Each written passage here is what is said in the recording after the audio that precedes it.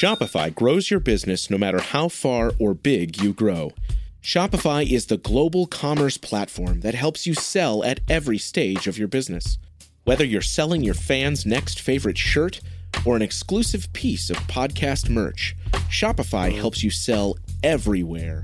Shopify powers 10% of all e-commerce in the U.S. Allbirds, Rothy's, Brooklinen, and millions of other entrepreneurs of every size across 175 countries. Plus, Shopify's award-winning help is there to support your success every step of the way. Because businesses that grow, grow with Shopify. Sign up for a $1 per month trial period at shopify.com/income, all lowercase. Go to shopify.com/income now to grow your business, no matter what stage you're in.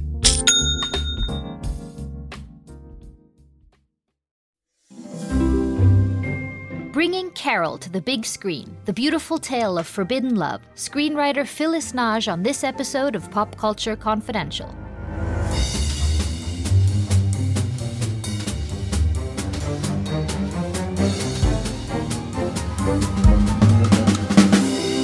Hi, I'm Christina Yerling-Biro. Welcome to the show.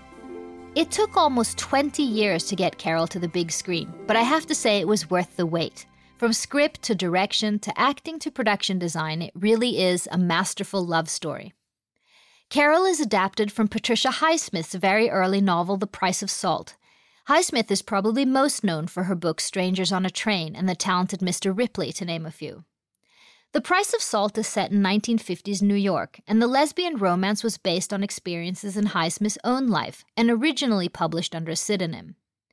In the film, Therese, Highsmith's alter ego, is played by Rooney Mara, a department store clerk who falls in love with Carol, a wealthy and much older married woman played by the almost otherworldly Cate Blanchett. Dearest, there are no accidents, and everything comes full circle. No explanation I offer will satisfy you. You seek resolutions because you're young, but you will understand this one day. How many times have you been in love? You're always the most beautiful woman in the room. Therese Balabat. Carol. Tell me you know what you're doing. I never did. And then it changed. She's still my wife. I love her. I can't help you with that.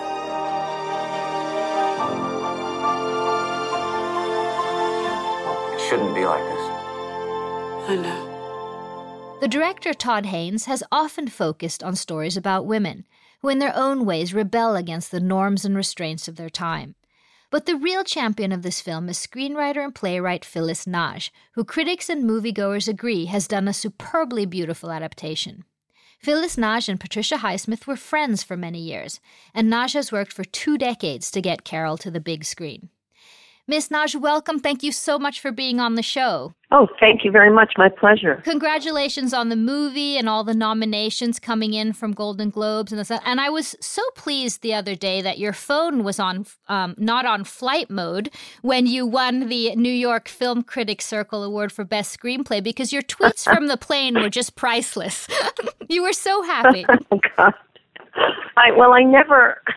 I never keep my Wi-Fi on planes, but it was a particularly turbulent flight, and flying doesn't please me in general. So I thought, well, I'll put on some Wi-Fi and maybe catch up on some email. And the first thing I was hit with was, the New York Film Critics Circle. And I thought, there is a reason for a turbulent flight. This is it. Yeah, you won Best Screenplay. Yeah, I think we won quite a lot of them, yeah. And Best Picture, too, on that one, and all kinds of nominations. So. Yeah, and I think Ed for his beautiful cinematography, and director as well. I want to talk a little bit later about the 20-year journey that it's been for you with Carol. But if I could start a little bit at the beginning, you knew Patricia Highsmith. You met when you were a researcher at the New York Times doing a piece. Could you just describe her a bit at that point? Yeah. Well, she was at that point in her 60s, I guess in her mid-60s, and also by that time, I suppose had accumulated quite a reputation for being formidable and grumpy and and snappish. And so the person I met on that day was quite reticent and moody. That seems pretty clear. But she was also funny in a mischievous way. She was a very mischievous person, Pat Highsmith, although she did not suffer fools gladly at all. Once once she made her unfathomable decisions about who was worth spending a little time with, and if you were on the good end of that, you were in. And she was absolutely charming, and challenging. I think people can be both of those things quite easily. Absolutely. Those are the best people. Yeah. And then you had a friendship for some years until she passed. Yeah, absolutely. Well, at first, I lived in New York where I met her, and she was living in Switzerland by that time, and in the process of building and designing, actually, what would become her last home. But we had a correspondence for a few years. Every week, we'd write letters to each other, and I miss the days when people actually communicated by letter rather than telephone, which, I mean, I'm not sure why people didn't do it as late as the 80s, but perhaps it was because, well, there were no cell phones and there were only these monolithic telephone companies who could charge you what they wanted, basically. Right. And so people resorted to letters and not emails, and there was a great pleasure, at least that I took, in being able to sit down and actually relate the events of a week or a day or 2 weeks. And then I moved to London in early 1992, and the letters continued, but we saw each other much more often then, because, of course, as you know, it's easier to travel in Europe between countries than it is, to do that transatlantic thing. And it continued until she became pretty seriously ill, I think, not that long after I met her. But, as with everything else, she was a bit like her cats, kept everything pretty much a secret until it could be kept a secret no longer. So as a screenwriter, you were tasked, or you took both adapting the novel, but also writing this was a quite personal story for her, and you were friends. How was that? Well, in some ways it was, an accident of fate that this project didn't actually come along until 2 years after she died. I don't know what I would have done had she been alive. Mm-hmm. She was quite anti every one of the screen adaptations she'd seen of her work. And justifiably, even if the films were great, such as with Strangers on a Train, because they changed the nature of those books in making certain decisions. And so, who knows? I might not have ever done it had she been alive. Although she was really quite interested in me one day tackling one of her books. One of the things that happened when I knew her was that my own writing career as a dramatist in England really took off, and she was very pleased and encouraging about that. So, I don't know, and I don't know what she would think of Carol. I would hope she would see that it was, retained the important qualities and the intent of her of her novel. And I know she would have loved Cate Blanchett. Who doesn't? Nothing to do with her acting. Just that is her Pat's type. So I'm sure she would have been very pleased. Have you sort of added more elements of her in Therese? Oh yeah, absolutely. Well, because that was one. Therese is obviously the alter ego of the author, both from what we know about the writing of The Price of Salt, to the queer, strange ways in which Therese relates to the world, almost as a sort of savant in some way. Mm-hmm. And that was all Pat, but I could, absolutely had great pleasure in putting words I thought Pat would say into Therese's mouth. For example? Well, the way that she would refer to, Pat, she's not interested in, people, she's interested in objects. And, she's always interested in saying exactly what's on her mind, mm-hmm. regardless of the ramifications and the context or the audience to which she's speaking. Just odd bits of cadence, things like that, I had a great deal of fun observing, but, virtually no one else, unless they knew Pat, would probably pick up on. So I'm sure you thought it was a man who sent you back your gloves. I did.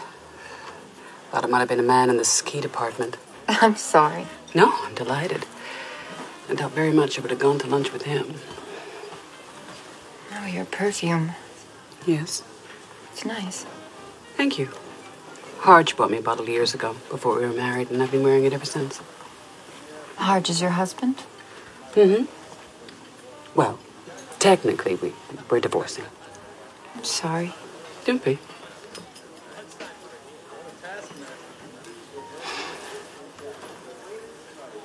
And you live alone, Therese Balavet? I do. Well, there's Richard. He'd like to live with me. Oh, no, it's nothing like that. I mean, he'd like to marry me. I see. And would you like to marry him?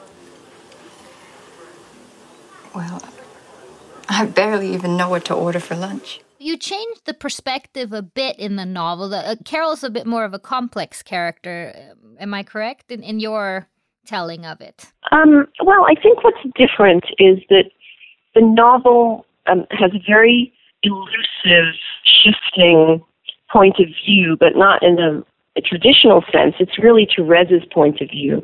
But sometimes it seems as if we're getting a sort of stream of consciousness, a monologue from Therese's psyche about, how she feels about Carol and falling in love and all of that. And at other times, she seems to be a third-person narrator sitting on her own shoulder, kind of narrating, not always reliably, the events of the novel. So, for instance, we only hear about Carol's life through the lens of Therese's eyes, right? And even the quite large events, the custody problems, etc. I mean, we're pretty much told about them. We had a problem, or Carol had a problem, and so what was great about being able to create a life for Carol out of the shards of Therese's memories or Therese's take on the events. That was one of the great joys of the adaptation, because in a movie, obviously, you can't have, unless it's a very peculiar movie, you can't just have one character's point of view in voiceover, right, and seeing a shadow of a character. In the book, it's terrific because we get to project whoever we want as Carol. We all get our own Carol.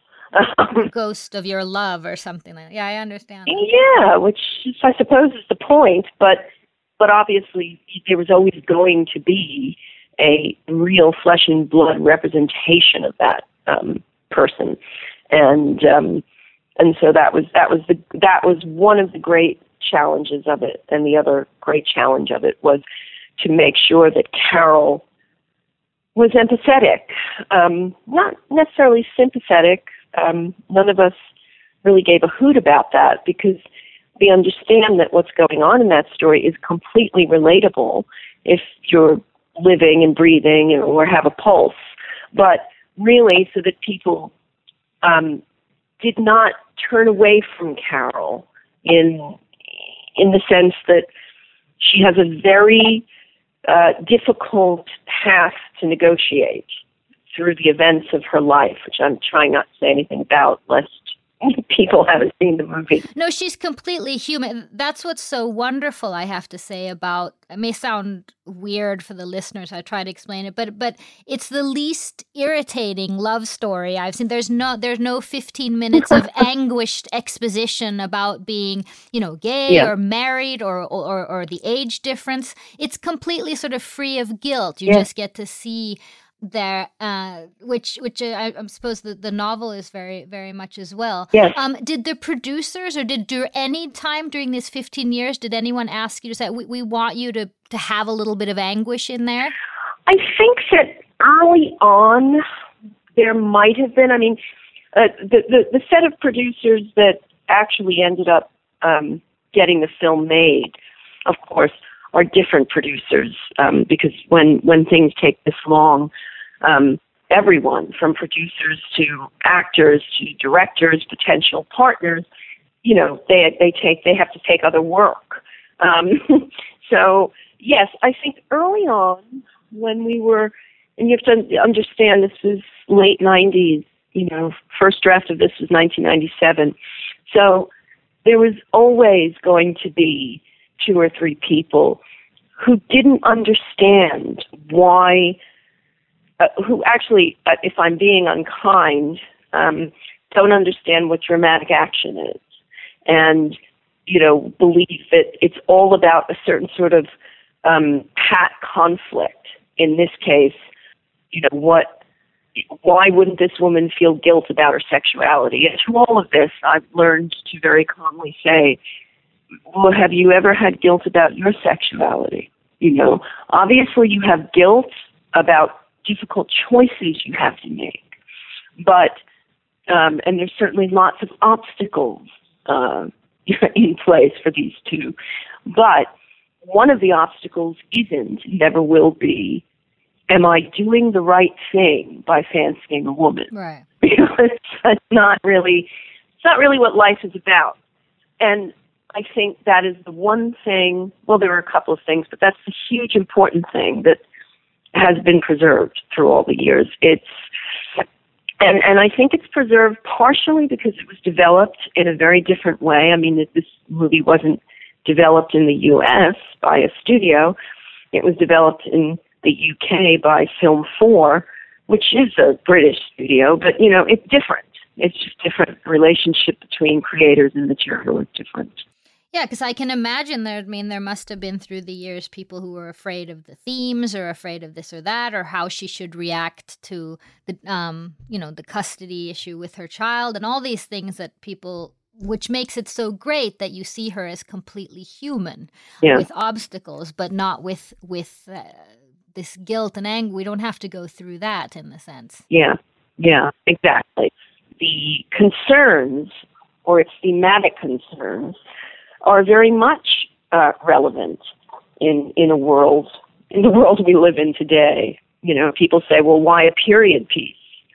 And I think, well, because in period pieces you're allowed the freedom to explore really complex, subtle things that in contemporary society we all believe are past us. And they're not. And they never will be. I mean, except for fairly privileged bubbles, pockets of places such as Los Angeles or New York, or, but the period gives you the license to really focus on behavior that is no longer part of our culture in many ways, but in certain other key ways is profoundly with us. I'll make you some coffee. I'm not drunk. You can still come with us. Go back. I can't do that. Yes, you can. We'll get you a ticket. What are you gonna do? What are you gonna do? Are you gonna stay here with Abby over Christmas? You gonna stay with the shop girl in there? Huh? What are you gonna do, Carol, huh? What is the plan? Stop it! Damn it! I put nothing past women like you, Carol. You married a woman like me. The movie is just it's this amazing subtext going through. I don't know if this is an odd question for a screenwriter, but how do you write subtext?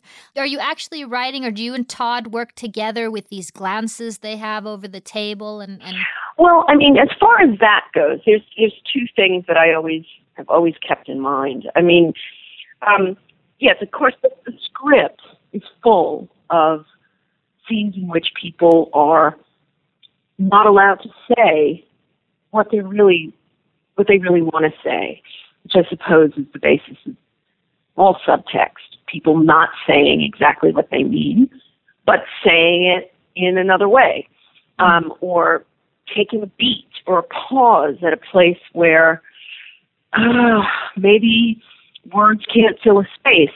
So the script is full of that stuff, and when you've got a collaborator, or a group of collaborators in this case, Todd, the actors, the designers, who are all absolutely on the same page about how you tell a story and how you treat a script in which the subtext is allowed to float and is not bludgeoned, then of course that stuff multiplies and ripples and people run with things.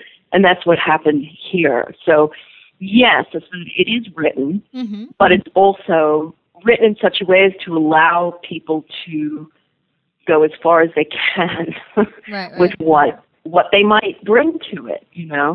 I cannot imagine any two other people doing those roles, inhabiting them. They're nailed. Cate Blanchett is just like something out of a Hitchcock glamour. She's just well, that's so funny. Yeah, she really is. I mean, I never think of actors or living actors when I write anything. I mean, you're on a hiding to nothing there.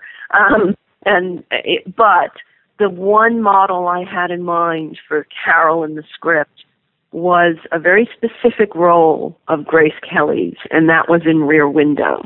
So it was a Hitchcock blonde who was the model for Carol. And I think he's the only other director I'd even love now at this point to contemplate, like, what would Hitchcock's take on Carol have been? A very different one, and I'm glad I've got the one I've got. But, there must be Smithian elements of Hitchcock's work. And then the other thing is something that Hitchcock always said to people who asked him, how do you get such tension in your scenes? And he said, well, you should always film your love scenes as if they're murder scenes, and your murder scenes as if they're love scenes. And that's absolutely how, on a very fundamental level, the script for Carol was written, basically. Yes, that explains a lot. Yeah. I read that your favorite movie is Sunset Boulevard, which is mine as well.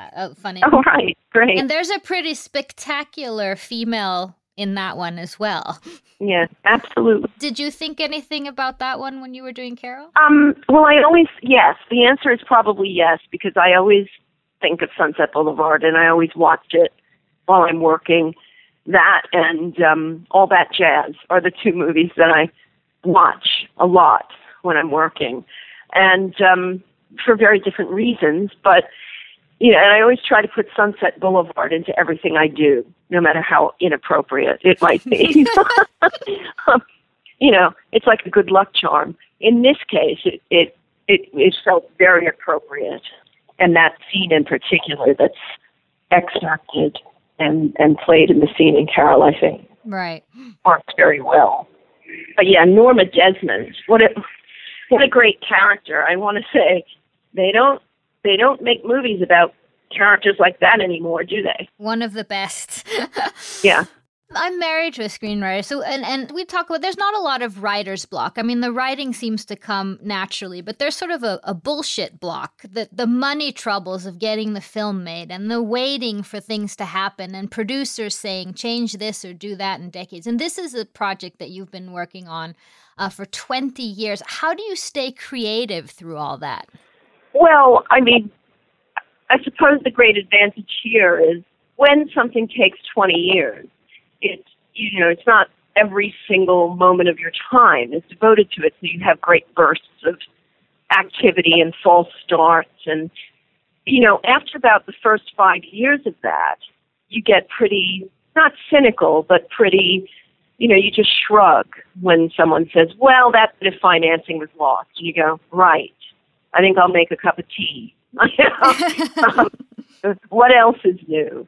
And so you get to a point where you don't think it'll ever happen, which is actually quite a good point to be in, because you're always invested in it, but you no longer expect it to happen. And you can, as I did from time to time, go back to the script and remove the bits that I thought were always a bad idea, but that came from other, discussions with people who are flirting with it or attached in some way. So it sort of worked out to a place where I think, everything should take 18 to 20 years.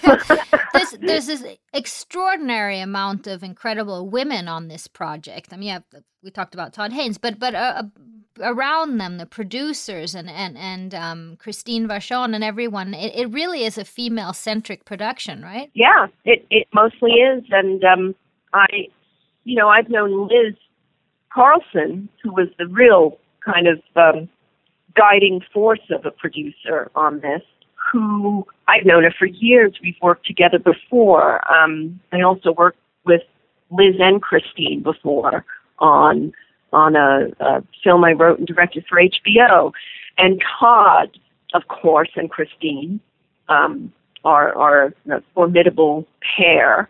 But he's also been friendly with Liz, good friends for many years. So it felt like the lesson in this is to, it's when you're embarking on a film like this, which is tricky for all sorts of reasons, and the least of it being that it's about two lesbian women, it is a good idea to know who you're working with, because there's a greater chance of it working out well in the end if everyone is aware of everyone else and is simpatico aesthetically and in various other ways. But it's something that rarely, I think, happens. And I was just reading in the big New Yorker expose about women in the industry that people just have this idea that women-centered films don't make any money, which I think you're proving wrong. Yeah, Carol is going to disprove that. It already is, but as it goes wider in the States and is released internationally, I really, really hope people take note. But that's really all you can do, is hope they take note. And if 3 other films that are female-driven and of quality dramas I'm talking about. I mean, there's always a market for female buddy comedies and such. But I hope if 3 more movies get made like this, and that's what you do, and you create an effect, perhaps, and the next year 6 get made. And then when one of them bombs, we're back to, square one. Oh, no. Yeah. Well, hopefully not. So what do you think Patricia would have said about your finished movie? I wonder if she'd be as disapproving as she was of all the rest of them. But there's a part of me that thinks she would have liked it and would have appreciated the renewed recognition of her work that the movie is clearly giving her already, and the book. And I know she would have fallen in love with Cate Blanchett. So I think that would have trumped every reaction. And she would have been quite chuffed to see Rooney Mara basically portraying herself. So because the novel, she released the novel without the pseudonym before she died, correct? Yeah, she retitled it Carol, and she put her own name on it. Yes, and I don't think she was ready for a very long time to do that. And then I suppose in the late 80s when I think there was a critic, I think it was Terence Rafferty, who wrote a very long appreciation of her work in The New Yorker. Mm-hmm. And suddenly people were interested again. And I think she thought, okay, I can finally do this. As Bloomsbury, her British publisher, asked her to put her own name on The Price of Salt. So I hope she would appreciate at least what it's doing for her. If he can't have me, I can't see my daughter.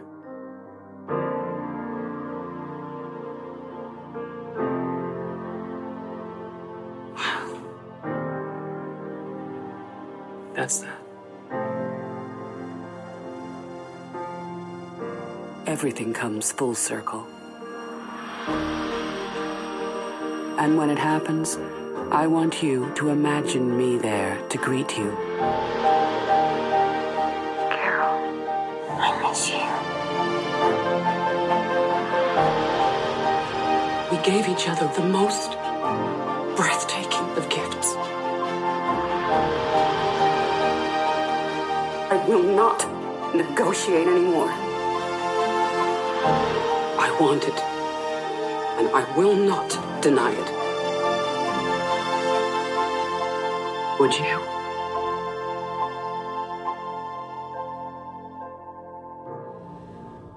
And now you're going into award season. Is it crazy? Yeah, it's fairly crazy. But you know, it's better to be in this position than in a position where people are not seeing the movie and not talking about it. So, well, I can't wait for your Oscar speech. I think it's going to be God. Highsmithian. We'll see. Yeah. Thank you so much for taking your time, and congratulations again. This was very interesting and so much fun. Thank you so much. Take care. Thank you so much to Phyllis Nage, and good luck during award season. Go see Carol wherever you are. It premieres here in Sweden on December 25th. It's out in theaters in the US and the UK. So go check out the listings wherever you may be. And keep in touch with me, for example, on Twitter @PodPopCulture. This show was edited by Tom Hansen, music by Carl Boy, produced by Renee Witterstedt and myself. I'm Christina Jörling Birro. See you next time.